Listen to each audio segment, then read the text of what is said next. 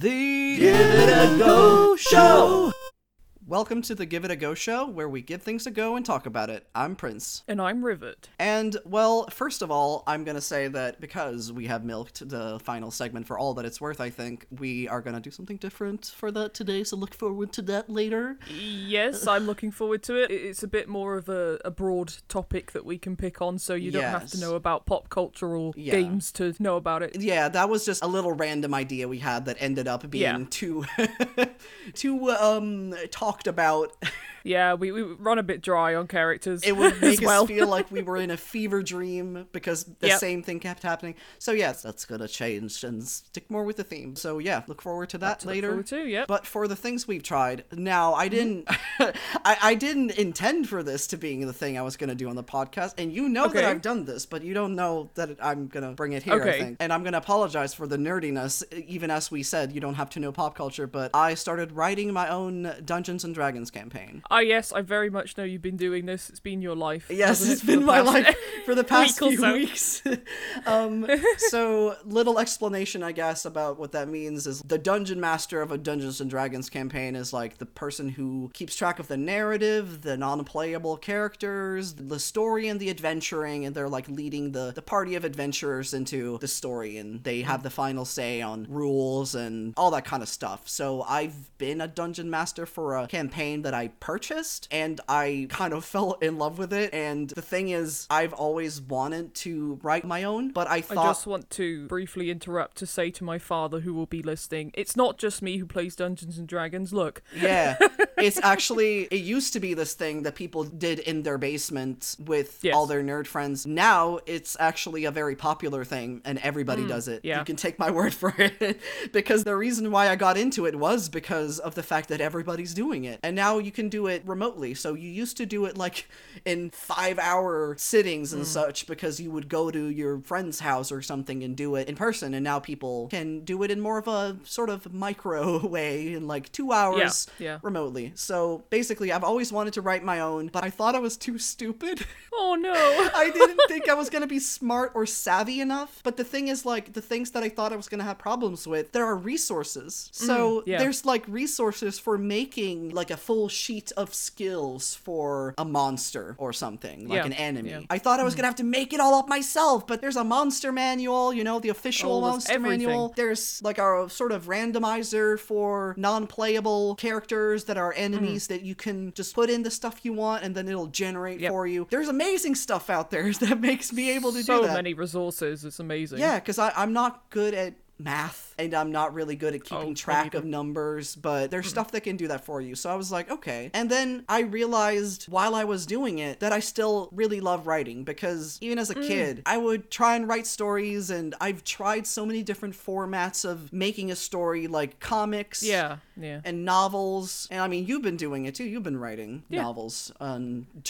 we both, yeah, exactly. We both tried to kind of break through into that. Yeah. And for me, I wanted to do it, but there was always something that didn't quite work for me, because I'm very much a person, I don't run on validation, but I really enjoy sharing. Yeah.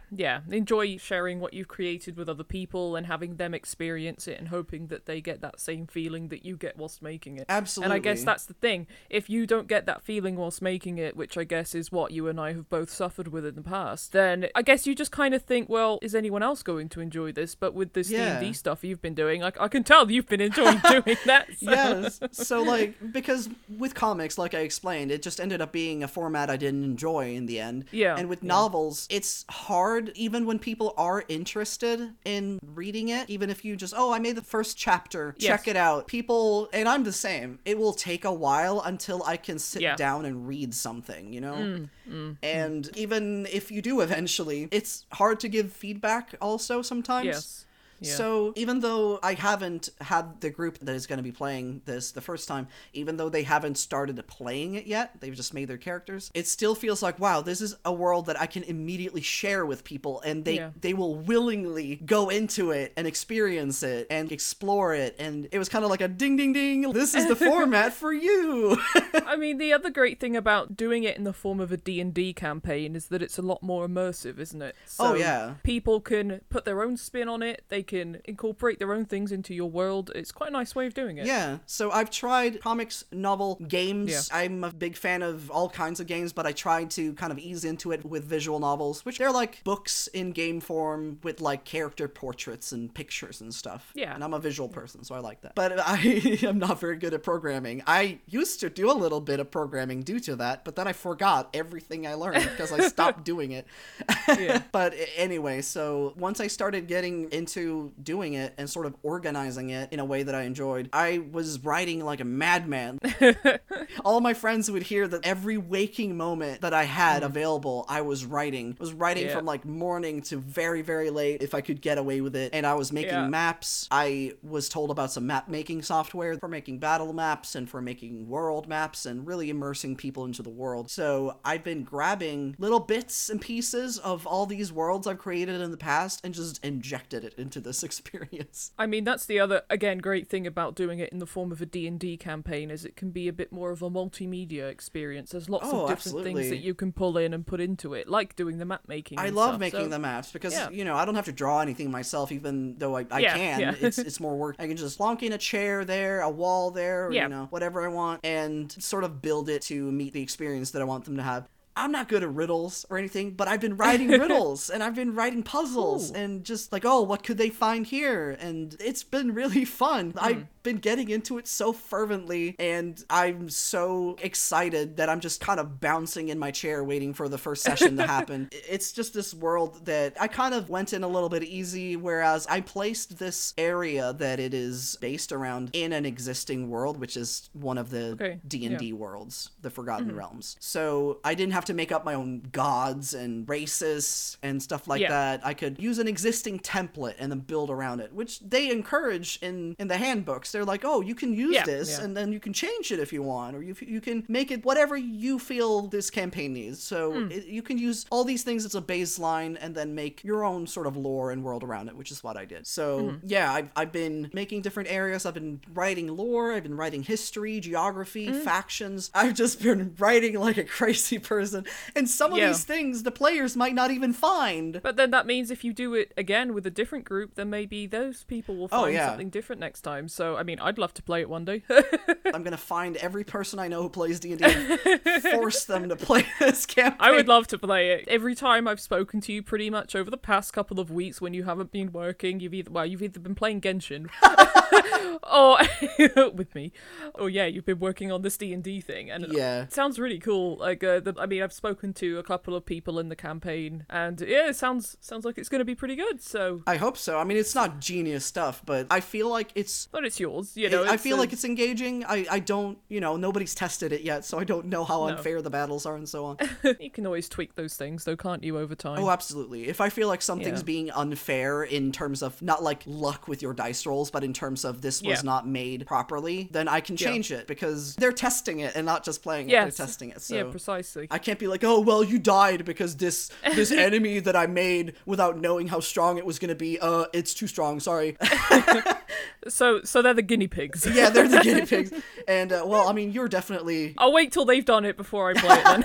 Yeah, you're definitely next up. If you're listening and you don't even know what Dungeons & Dragons is, it's basically role play and pretend, but you have all these things that can engage you. Yeah. Visual things like maps and pictures of the people that you're meeting, and you choose your adventure. You choose what you want to do, and when you do those things, different things might happen, and it's just an adventure. I'm very much in love with it, and every waking hour of my life, I am either wanting to play D&D, playing D&D, writing for D&D, or I'm drawing a D&D character. Well, the thing I wanted to say now was, if anyone listening, this does interest anyone, and they do want to get into D&D in any shape or form, the official company, I guess, that does D&D, so Wizards of the Coast, they've got a few books that you can pick up. So I've got the Player's Handbook, which is great if you just want to play it. You can go online and find groups to play with. I've got the Dungeon Masters thing, so there's like more books for depending on what kind of thing you want to play. There's loads of books. There's books for each campaign. You can usually find local places that will do D&D sessions if you want to do it face to face. plays. And you can look for players online, like the site that we use, which is called Roll20. Usually you won't even have to use dice, and you won't have to math everything. Once you've made your character and stuff, it will have everything calculated. You just press a thing and it'll roll everything for you with the pluses and minuses and all of that, all your stats. Yes, brilliant. So that site also has a feature where I think you can look for players. You can place yourself as somebody basically who is looking for someone to play with, and then other people can find you, I believe. It is very much a revitalized form of media now, which is very different from the way it used to be. So yeah, I mean, that's what I did. Yeah, I guess naturally we go on to what I did. Oh wow! Wasn't ready for this part of the podcast. I know, amazing. So I kind of briefly touched on to you what I did this week. My husband, he knows how to play guitar, bass, piano, etc. And I had always wanted to learn the guitar. He has 3 guitars, but one's a bass. I don't know shit about music. Sorry, Mum, I did not mean to curse there.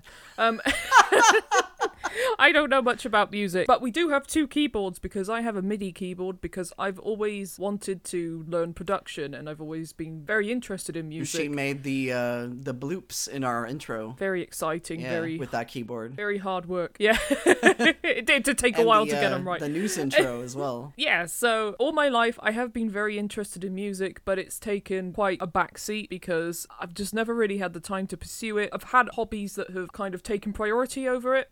So art, for example, I don't know, gaming, I guess. It's a hobby. It is a hobby, yeah. So I've just never really pursued it until I kind of grew up, and then I thought to myself, well, it was only quite recently, I thought, well, I could just do it. Yeah. I could just do it. Why not? So many people think that as an adult, it's too late to learn, to get good at instruments or something, but no, it's not. That's the thing. I'm 25 and I thought, well, anyway, I haven't actually said what I've done yet, so I should probably do that. So I want to learn how to play the keyboard/piano because whenever I try and make anything in the production software I use, I don't know, I just feel like it would help me out quite a lot to be able to actually read sheet music, write notes down, etc. So my husband, the most patient man in the world, he sat down with me and we both got our keyboards out and I started learning a song on the keyboard, and this is a song that I think you like, Prince. I presume you'll like because we have a mutual love for this artist. Is it Lady Gaga? Well, you see, I brought the Chromatica sheet music book. Oh! And I started learning Sour Candy on the piano. Yes! Which sounds like kind of a weird song to learn on the piano because it's very pop, very synthy. But yeah. Yes. It went surprisingly well. So my husband, he explained how to read the sheet music. I don't fully understand it all yet, all the weird symbols, but I got the gist of it. Did you record it? Not yet. Oh, now, here's the thing. I'm going to practice more. I know. I'm very slow and very hard to listen to at the moment when I play. That's why I want to hear it. Yeah, maybe I should have. Yeah, I mean, I could still do a recording and we can slot it in, but it's So if you're hearing it after this, you're welcome.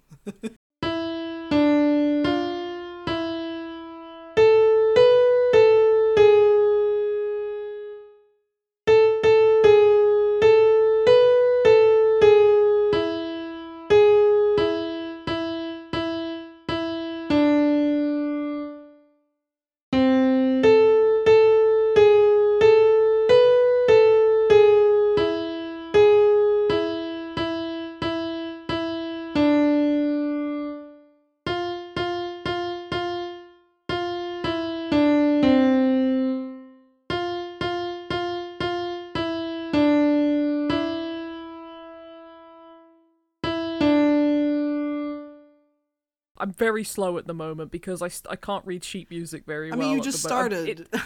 That's the thing. I've just started, so I'm trying to develop the muscle memory and be able to look at the note and go, I know what that note is, and then just play it and that kind of stuff. Because something you've heard many times about when I play certain games that I played a lot, how it's just, it goes on autopilot. I just do the things, and no matter what happens, I'm just going, and we're having a conversation, and we don't even realize what happened in the game. And we're just like, oh, we won. I wasn't paying attention. Because I'm just on autopilot with the muscle memory. Yeah. And I've been able to do that, and yet we kind of still have this thought that you can't get good at an instrument unless you're a kid or something. It's like, no, you can. That's the thing. I mean, I'm 25 and I thought, well, I've always wanted to learn an instrument, but I've always never really pursued it. And I'd always wanted to learn the piano. The other thing is, I have tiny hands. And I know you thought the same thing about yourself because you told me, is because I have small hands, I can't play the piano. However, whilst it is slightly more difficult for me because I can't reach all of the keys with one hand. Like, when I say all of the keys, I mean, obviously, like, one section of, not the entire keyboard. No, I can't reach every single key with my single key with just, like, 2 fingers. Just somebody, that would be amazing. You watch this, like, genius at piano who's just got Edward spaghetti hands, Spaghetti hands. But no, I've actually really enjoyed it, and I'm someone who really struggles to focus on things. I have a very short attention span. It's really funny that we think that we can't play it with small hands when you think about the fact that there are child prodigies with baby hands who are playing on full-size pianos, and there's quite a lot of children who play on full-size pianos as well. Yeah. It's quite funny. I'm still learning how to do it, but I mean, it might be interesting to put in a clip of how I play now, and then maybe in a month or so I could always re-record it and see how I've gotten, I guess. Yeah. So that might be interesting. I have decided that I think this is a hobby that I will pursue because I really enjoy it. So it's quite therapeutic, actually. So yeah, I think I'm going to carry on with that. Although the problem is with me picking sour candy is I try and kind of sing along to kind of get where I am in the song. But the problem with that is that a couple of the verses are in like Korean. Oh, right. I just go because I don't want to butcher the language, so I butcher it even more, I guess. you just delete it. I just mumble. Yeah, I just go and I hope that works. That's what I did this week, and I will post a recording of how I'm doing now, which will be abysmal, but you can enjoy that. And then in a month or so, maybe when I feel I've gotten sufficiently better, then maybe I'll post how I've gotten, and it'll be a good example of picking up something new and running with it. Maybe. We'll see how that goes. Yeah, that sounds fun, and that's the whole point of it all. Not just learning new things, but just finding things that we can run with as well. Yeah, exactly. I mean, it's not all about just trying something once and then never touching it again. Yeah. Because, I mean, for example, when I did the canoeing, I would do that again. Not at the moment. It's raining very hard. Well, not at this very moment, obviously. But I need to go out and do it right now! Dad, let's go!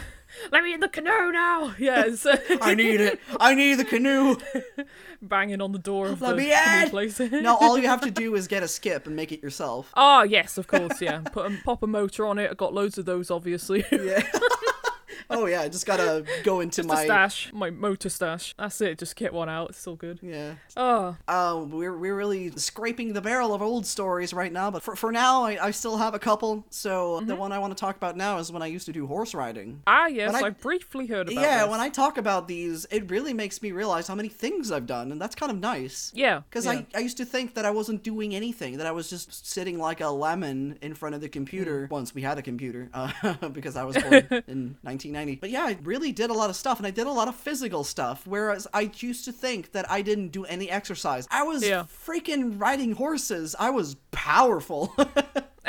So basically what happened was that I was in middle school or junior high, depending on where you are. I was approximately 13 to 14 years old, and our school was having this kind of thing where they were letting us choose between several things to try out, and I think a lot of them were physical things, like sports activities and the like, and there was horse riding, and I'd never, not at school. They had events where we went and did things. Oh, sorry, you were of school age and you were doing horse riding. Yes. Is that what you... Okay, I thought you were saying that they were offering you horse riding at school. I was like, what kind of bougie school did you go to?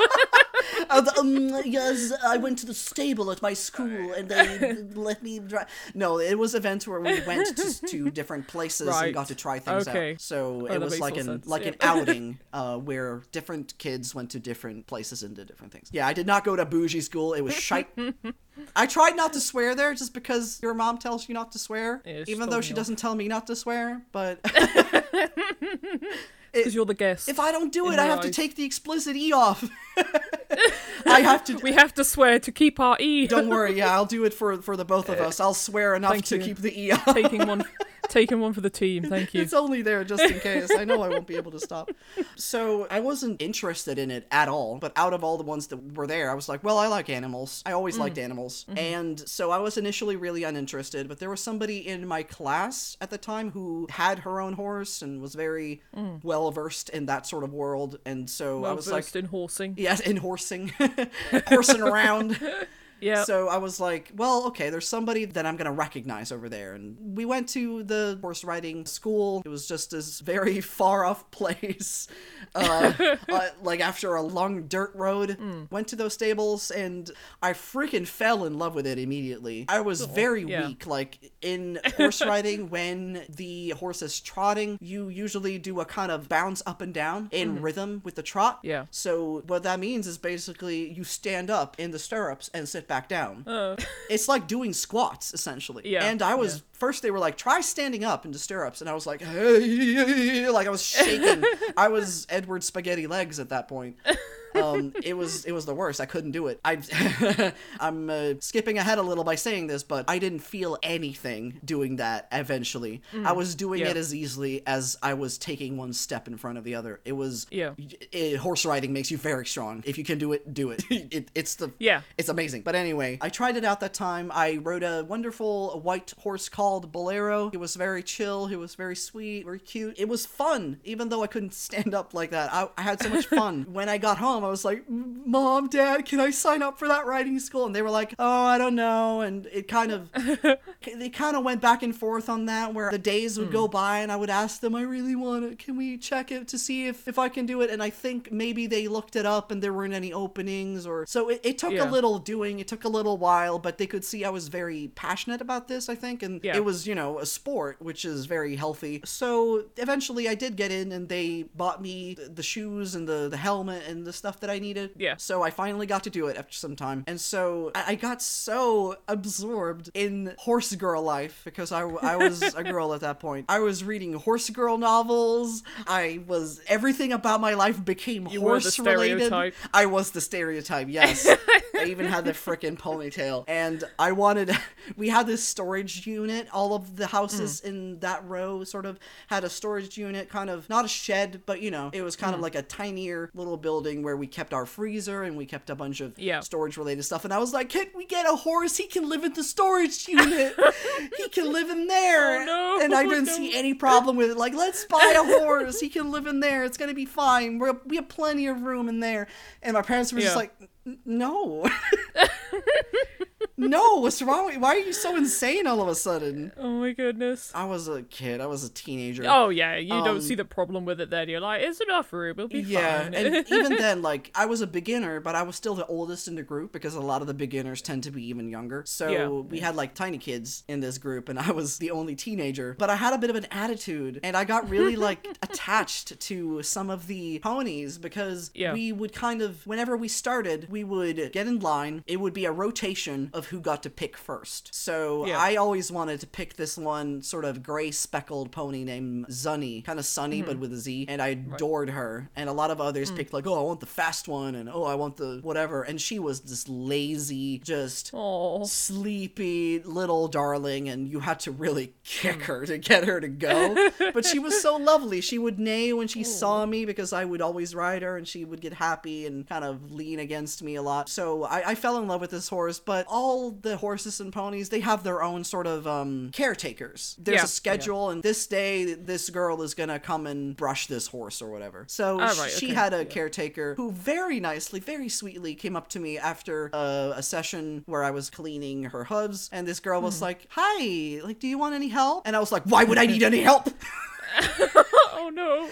I was jealous. I wanted her to be mine. I wanted that horse to be mine. So when she came up and was so nice to me, oh, I'm so sorry to that girl. I was so rude. I was like, I don't need any help from you. Go away. Oh God, I was an asshole. I was a teenager. I was kind of attached to this. This is really just my confession booth at this point. Yeah. I've been different levels of asshole over the past few years, but I will definitely... That's how you learn and grow. Yes, I will definitely give myself an extra pass at this one because I was a kid who was feeling jealous. And so, yeah, I was very attached to this one. Whenever I didn't get to choose her, I would get really upset, and I would I don't want to write this one. And I would... Because some of the lessons we had were only theory, so we didn't always ride horses. Sometimes we would sit down and learn about them. And I was so into the riding part that I always skipped the theory lessons. So when we'd come to the stables and they'd be like, why did you bring your helmet? It's theory. And I'm like, all right, I'm going home. I ain't here for this. Yeah, I just went home immediately. I was only here for the riding. I was even rude to the freaking teachers. I was such a rude kid. Oh, feel bad for it now. So bad. I was just so absorbed. So it was kind of silly as me being the oldest in the group. I really should have set a better example. But eventually, though, because when I started, Bolero wasn't there anymore. But he came back. He came back to the stables, and I got to ride him again when I was way better, and I could stand up in the stirrups. And yeah, I just have many fond memories of the different kinds of horses that I got to try because they're so different in personality. There was this, this kind of workhorse-looking horse that's just really wide everywhere with the hoof fur and really huge. I rode one of those, and it felt like I was doing splits just sitting on him. Oh my goodness. He was huge. And he was a candy monster. He thought that if you moved, that meant it was to give him a treat. Oh, no. So I would just, have my hands in my pocket and then just move my hand to, brush my hair off of my face. And he would just take a chomp in my arm. It'd be like, that's for me. Yeah, it's oh, thank you for treats. And just, right on my arm.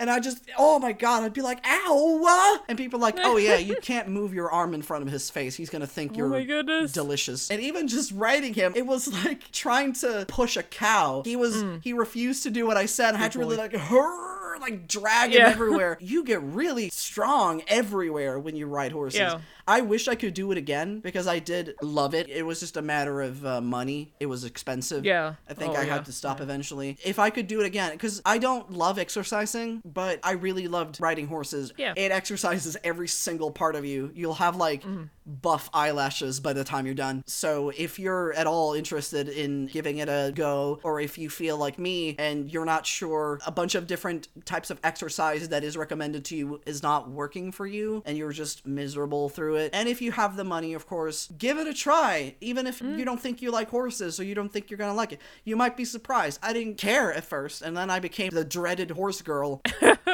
Man, right now I wish I could do it again. I wish I could be a horseman. Come full circle. You could be a horseman one day.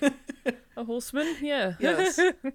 So, yeah, that's another fond memory where I was kind of mean to people again, but I promise. I promise I'm not like this anymore. I love horses in the sense that I think they're very beautiful creatures. I love giving them little nose pats when I'm out and about. Oh, they're brats. They're they have these kind of unexpected personalities, very different. I mean, all animals do, of course. Like dogs and cats have very distinct habits and personalities, but horses, because you can't really see what they're thinking as much, they kind of look the same all the time, but they act very cheeky. They're they'll prank you, they'll tease you and stuff like that, and be like, oh, that wasn't me. What are you talking about? I didn't do that. There were many instances like that where a horse would just mess with me and dick around a little bit, and I really liked that about them because I thought they were just these gentle, majestic creatures, but no, they're just little brats. I mean, I love horses, but I just always remember, and this was only a few years ago, I think, I was stood in a field with a horse called Bob. And he was enormous, and I was terrified because he was just so big and intimidating, and I was like, oh. Yeah. I say that my husband wants a miniature pony, so like one a Shetland pony. He loves ponies. He loves little ponies. I did feel a little bit like it did sting a bit that I was too old to ride the Shetland ponies. They were so small, and the tinier people in the group got to ride them, and they were just really trying to keep up with all the other horses, and their legs would just go There are, like I said, the ponies I rode, they look like horses. They feel big enough to be horses, but they're just a little smaller. If you were to start off horse riding at some point and you kind of feel like you're terrified of horses, try a smaller one. Even if you're an adult, you can still probably fit a bigger pony. Give it a go. Yes, try it. Even I might try it one day. Please be nice to their caretakers. Don't be a jerk. whether you're a kid or an adult. Don't be like that, like me. No. So, what have you brought? What story have you brought from the bottom of the barrel today? Oh, God. What? Okay, so this story is relevant to what I did. I briefly touched on when I did this before, but I feel like sometimes people just either don't believe me or they just don't care because it's not that big a deal. When I say that, I mean, it's...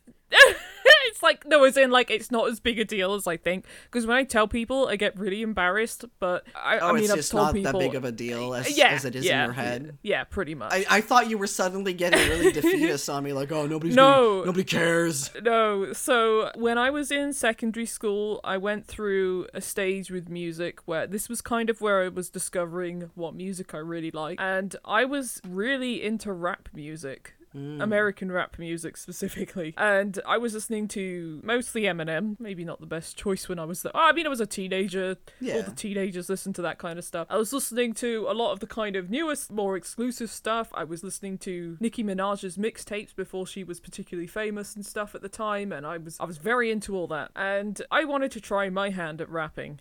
And probably every other day at school, I would go with some of my friends into the music practice rooms, and I'd just be spitting fire.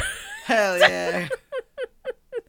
So I'd put an Eminem track on, or I'd usually have to censor myself in case the teachers heard me. Oh. So I couldn't swear, really. But sorry, I just have to mention, because this reminded me, this is very much like when I first got into metal, and whenever they would start the screaming part, I would turn the volume down. Oh dear, no, Linkin Park, you can't scream like that. And, Linkin Park. Yeah, it was Korn at first, so it was way worse, Korn, but Linkin Park had some songs where they would do some screaming, and I would always go over and I would turn the volume down, and I would turn it back up again when they were finished screaming. It's like, are you done? Yeah, it's like, oh dear, oh no. Oh my goodness. Yeah, I used to rap along to a lot of different songs, and a lot of people thought I was really good, apparently. That's what they told me anyway.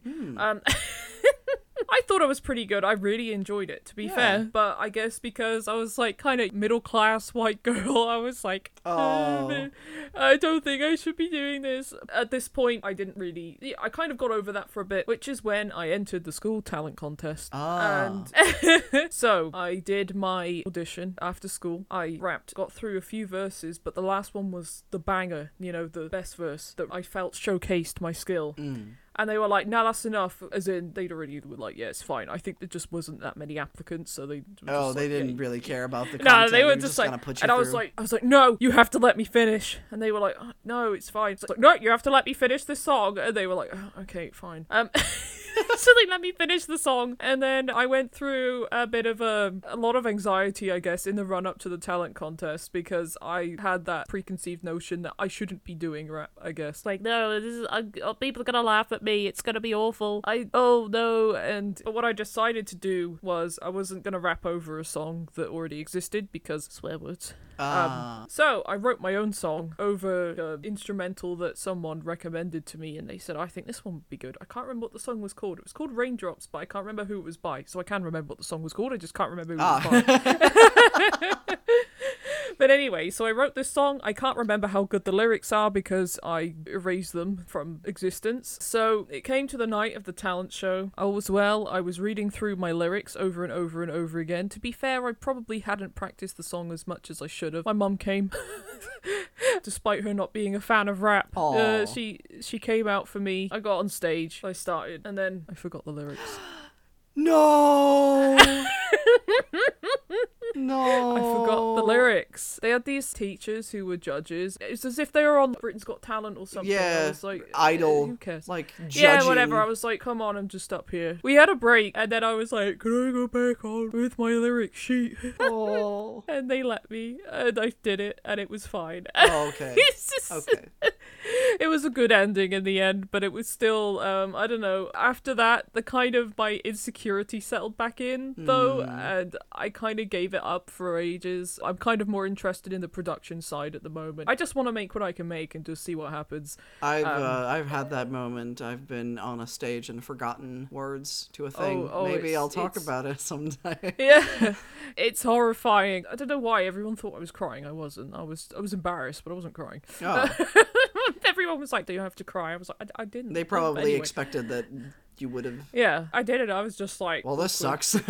Yeah, I was a bit like shit, but they were like, you go back up, and I was like, okay, cool. Before I did it, the teachers pulled me aside, and they were like, we just want to make sure that you're not going to be like swearing. I was like, it's a school, I'm not going to swear on the stage. I mean, some kids would have probably. I guess some kids would have, yeah. If I looked back on it, I probably would have thought it was very bad, but whatever, I was a kid. Yeah. Yeah, for sure. At least you did. You made your own thing, and you like presented it. Yeah. I obviously didn't win, but at the end of the day, it was an experience. I did an audition for the talent show the next year, so so I would like to get back into doing music a bit more, but for now, whatever happens. Whatever happens. Yeah. Well, you are getting more into the production side of it now, so slowly. It's coming back. Yeah, I think it's time for Rivet's News Corner. Yes, here it comes. Are you ready? Here it is.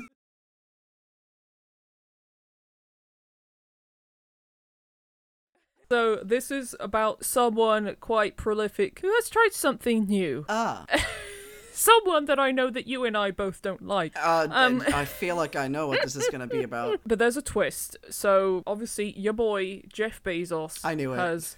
Yeah, he's launched his phallic rocket into space. He has penetrated the clouds. The atmosphere.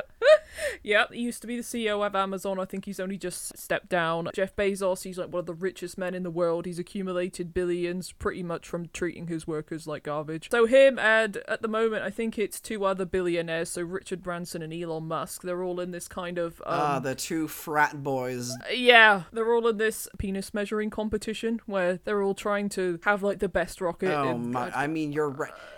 I mean, everything in a billionaire's life is a penis measuring contest. Yeah, it's just 3 billionaires who are like, yeah, instead of like ending homelessness or world hunger, that I'm just gonna like make a rocket for no reason other than to say I have the biggest penis kind of thing. Yeah.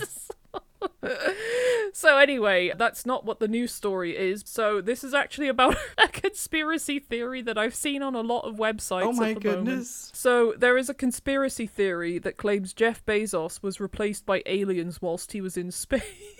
Well, like some kind of Mark Zuckerberg, he's an alien theory. I mean, let's be fair, I think Mark Zuckerberg probably is an alien. Oh, okay, well, yeah, he is a lizard person. Anyway, carry on. Yeah, but anyway, so Bezos went to space with his brother. He didn't really go into space, though, did he? Like, he didn't actually break the atmosphere. Really. They were, like, on the cusp, weren't they? They just got above, I think what's called, forgive me if I'm pronouncing this wrong, the Kármán line or something? The hymen. The hymen. It kind of is what it is. A little bit.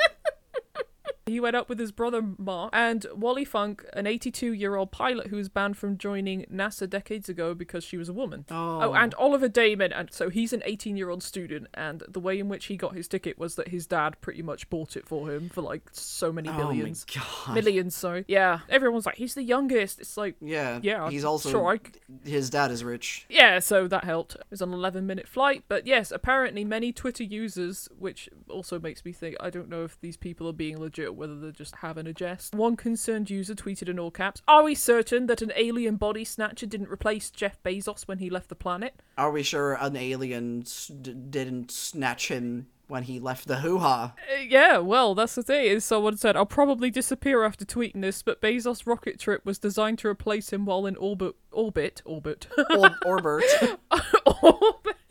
New name just dropped. With the lizard alien doppelganger of Bezos." And someone said, "The real Bezos is headed out of our solar system at the moment." I don't know where maybe the real Jeff Bezos were the friends we made along the way. Who knows? People don't have anything to do? Do not. people not have, like, I don't know, a floor to vacuum, a video game to play, grass to touch, a flower to smell? I get that we're in a pandemic right now and people are just sitting staring at walls doing nothing, but I doubt that this is why they're saying these things. I think if we weren't in a pandemic, they're conspiracy theories. They probably don't even think we're in a pandemic right now. Exactly. So some people think that Jeff Bezos' voice sounded different when he returned, and someone was like, "I think it's because of testosterone boosters," and then someone was like, "It's because the alien overlords replaced the Bezos unit." Well, they're not very good at replacing him then. No. If you're going to tell the difference. I think if there really were aliens, you wouldn't be able to tell the difference. His voice wouldn't be changed, because if they're that much more technologically advanced, then why would they fucking get his voice wrong? This doesn't matter.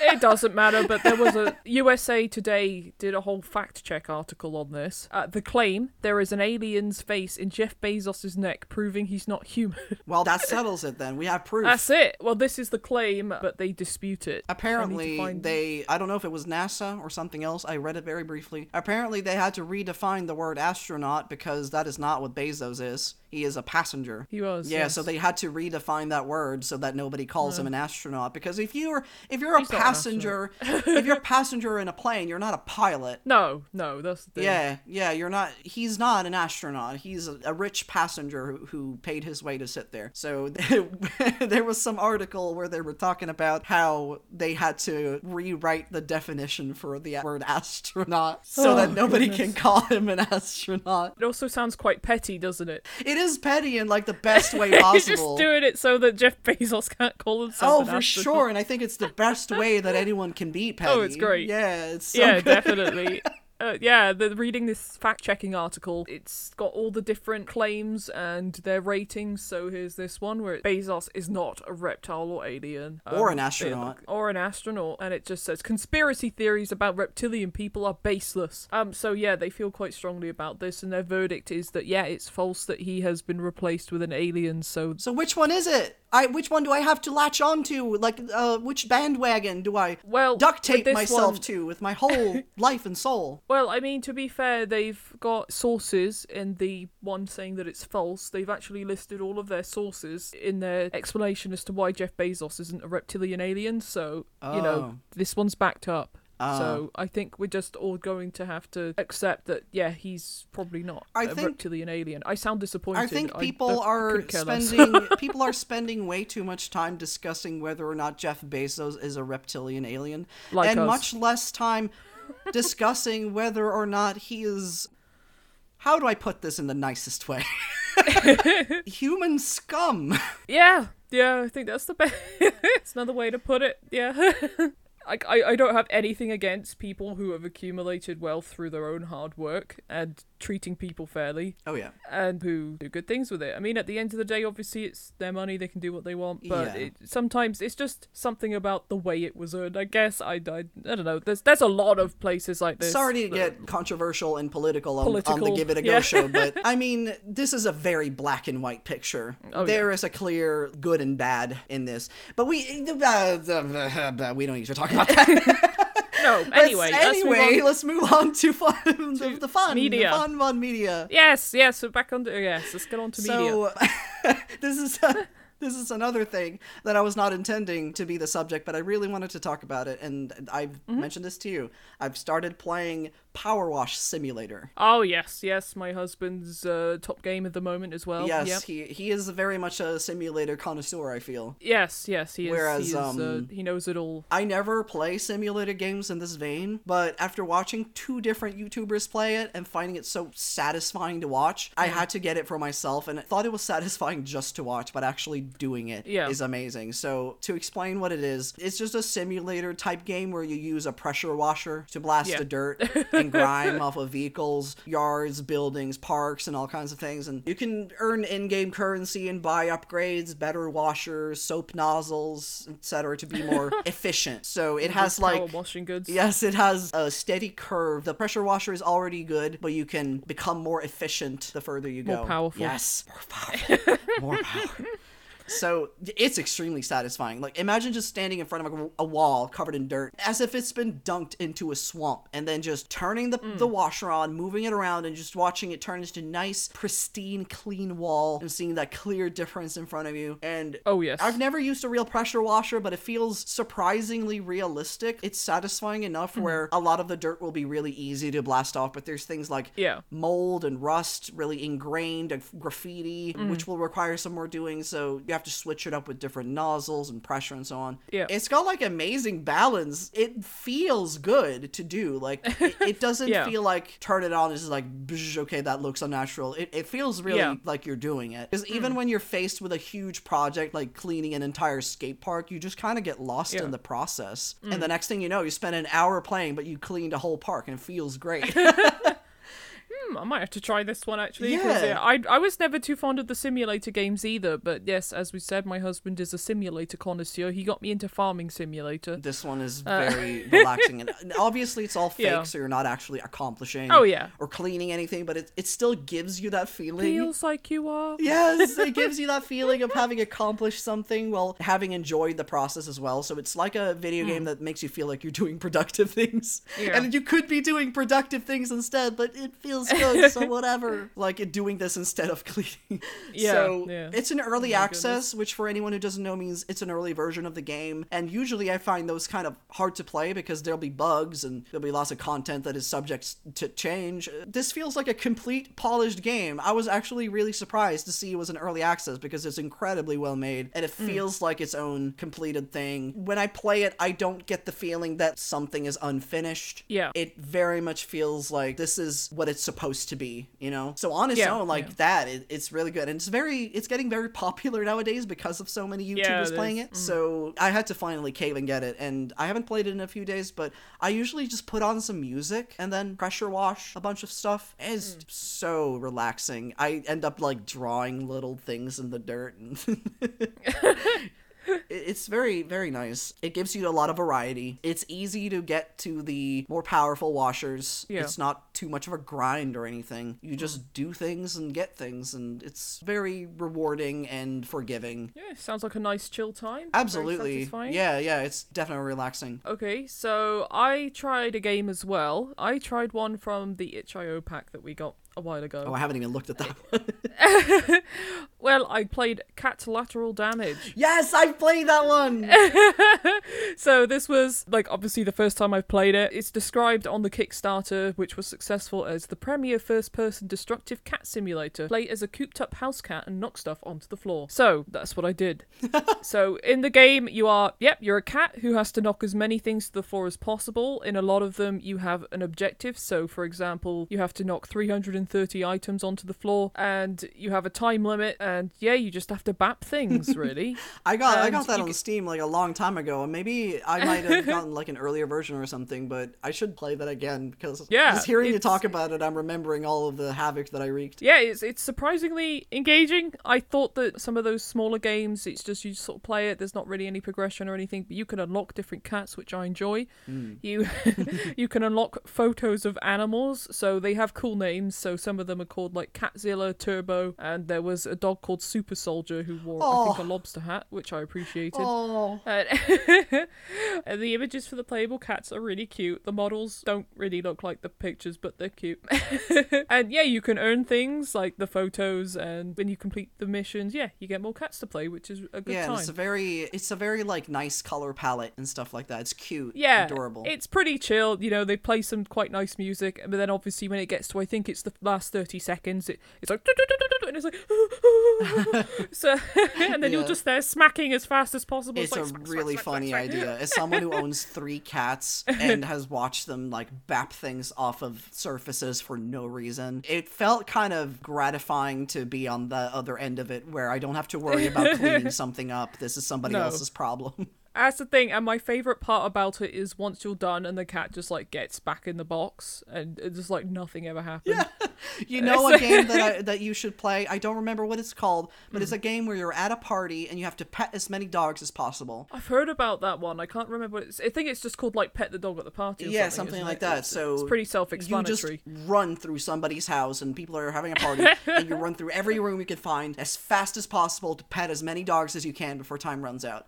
And it's just really relatable. You're the person at the party and you kind of don't know anybody and you're like, where's the dog? And I pet the dog. Yeah. I mean, I don't get invited to parties. So. Oh, well, I haven't been at a party either, but I'm imagining because I've heard a lot of people say that. Yeah. So that was what I tried. Yeah, not much more to say on that, really. It's very straightforward. Give it a shot. You bap things off. It's very easy to get into. Yeah. You can just go in directly and do it. It's straightforward. It's very fun. Well, maybe you should try the dog petting game. Yes, I might have to try the dog petting game as more of a... I like cats, but I'm more of a dog person, so... I'm the opposite. I love dogs to bits, but I'm a cat person, so definitely was very charmed by that game when I played it. So, very sweet. Well, excited to announce the last segment now. Yeah, we don't have an intro for it because, I don't know, who cares? We didn't have one for the last one, did we? Yeah, we didn't, so... No one's gonna miss it. We are going to learn new things on this segment. Yes. I called it the Today I Learned Facts, where I will go on the subreddit for Today I Learned, where it says I can't spell T-I-L, not T-I-L. T-I-L? Yeah, T-I-L, and then... You can't spell letters. A random fact. Yes, I can't spell letters. I don't know the alphabet. We're moving on to greener pastures with this, more theme-fitting pastures. So I'm going to be dropping some random facts on you. Drop those facts. So here's my first random fact. First of all, if I'm spreading misinformation, I'm sorry. I'm foolishly operating out of the assumption that everyone on Reddit is nothing but truthful. Please take with a grain of salt. So today I learned that the first iPhone virus did nothing except change people's phone wallpapers to a photo of Rick Astley. Oh. Yes.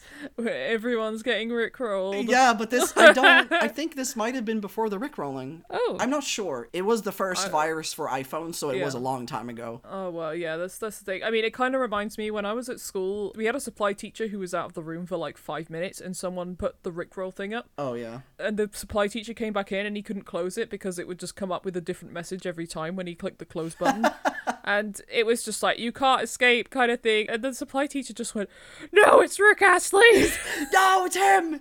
It's like he's stalking the teacher. Yeah. It's like, no. So, so yeah, the only function of the virus was to replace your wallpaper with a photo of Rick Astley, and it was easily removable. It was called the harmless virus. The Ike worm or something like that. And okay. Apparently an Australian man named Ashley Towns admitted to creating the virus to raise the issue of security. Mm-hmm. Like people were being really lazy about their passwords and such things, and it was easier to get into. And he said, I've been informed that I may have broken some laws, but not being a lawyer, I do not know.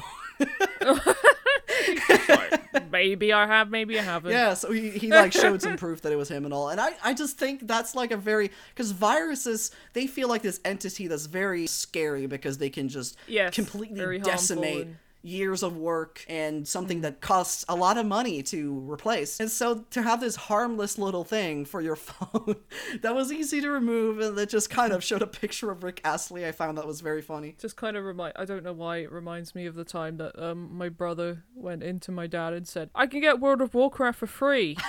No. And my dad went, no, you can't. And he said, I can do it. And my dad went, don't, because it's a virus. And my brother went, no, okay, I won't do it then. Anyway, he came in 5 minutes later and said, Dad, I have a virus. Oh, no, you do? Whoa. Well, my dad was like, I told you.